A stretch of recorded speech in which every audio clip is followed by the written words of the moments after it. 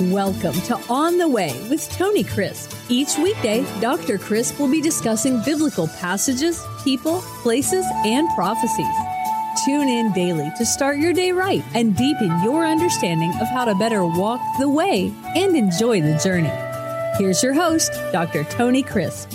Welcome to On the Way. This is Tony Crisp, and this is the 365 Bible Reading Plan. If you hear some noise in the background today, please pardon that. I am sitting beside the Sea of Galilee in the beautiful land of Israel, and I am recording this morning outside. There is a bit of rain, and I am looking out over the lake where the Lord spent most of his time in ministry and called his disciples before going to Jerusalem to be crucified and to be buried and to rise again. Today, our scripture reading is 1 Samuel chapter 8. As Samuel grew old, he appointed his sons to be judges over Israel. And after he did that, the scripture says, "But they were not like their father. For they were greedy for money, and they accepted bribes and perverted justice." There is a truth that we must face and recognize as parents and as fathers, and that is that our children do not always do what we would ask them to do, nor are they like us in spirit and in our will. Many times I see pastors believing that their sons are destined to take their place only to find out that they don't have the same leadership ability, they don't have the same skills, and many times if they have the same leadership ability and the same skills, they lack the anointing of God. Just because a father or a mother is called to do something doesn't mean that the children will be. And this is true in the life of Samuel. It was true in the life of King David. It was true in the life and has been true in the life of many down through the annals of history. And so when it comes to Samuel and his children, just like Eli, the scripture says that they did not walk in the way of their father.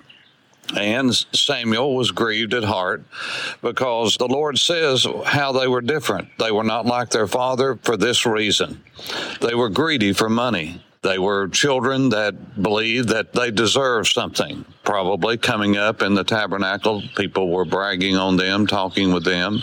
They maybe began to think more highly of themselves than they should. Secondly, they perverted justice, that is, they took bribes because of their position. They had the ability to take things that would give favor and partiality to some and not to others. And so the scripture says that finally the leaders of Israel met at Ramah to discuss the matter with Samuel. And they said, "You are now old, and your sons are not like you. Give us a king like all the other nations have." Now, Samuel was very upset with their request and went to the Lord for advice. That's always a good thing to do. "Do as they say," the Lord replied, "for it is me they are rejecting, not you. They don't want me to be their king any longer." You see, God always knows the root of why we do what we do, and that is he sees the heart. And he knew that these people were actually just using Samuel's children as an excuse, which many times God's people do. They have a real motive, and that is they don't want God to rule over them. Many times a pastor is not what he needs to be, and his children not what they need to be. But if a people that are under the teaching of one, if they have something to say about someone, they need to speak with them directly and not blame some other motive or look for some way to try to excuse bad behavior on their part. This is exactly what happened with Samuel. You see, Samuel was a crooked stick, but God can use a crooked stick to draw a straight line. And he has to do that because, you see, we are the ones that he has to work with, and he has chosen to do that. And so the Bible says God spoke to Samuel and said, "You go talk with the people and let them know that you're going to give them what they desire, but they're not going to like the end of it." Isn't that true throughout Scripture? The Bible says about the children of Israel in the wilderness that God gave them the desire of their heart, but sent leanness to their soul. You see, sometimes God, in His mercy, gives us what we want. But He does that in order to show us that it is not best for us to want something without talking with Him and seeking His advice, because God is the only one that knows how to satisfy our soul. And so God says, warn the people, Samuel, because when they get a king, it's not going to be all that it's cracked up to be, because he is going to take their sons and they're going to have to fight for him, not for the family. And he's going to take the daughters and they're going to serve him, not the family.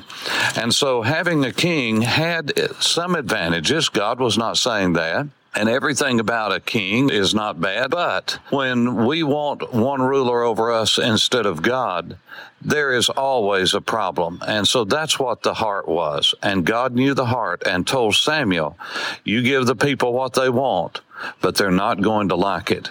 And so that's where we need to take this lesson today. And that is, we need to follow the Word of God. And whatever God says, it's best.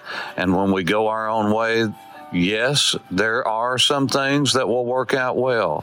But in the end, God always knows best. For On the Way, this is Tony Crisp. Thanks for listening to On the Way with Tony Crisp. Tune in every weekday for information on biblical passages, people, places, and prophecies. Fridays are for your questions. Email your questions to questions@tonycrisp.org. Then just listen for your question to be answered on Friday's podcast. That's questions@tonycrisp.org. Thanks for listening and have a blessed day on the way.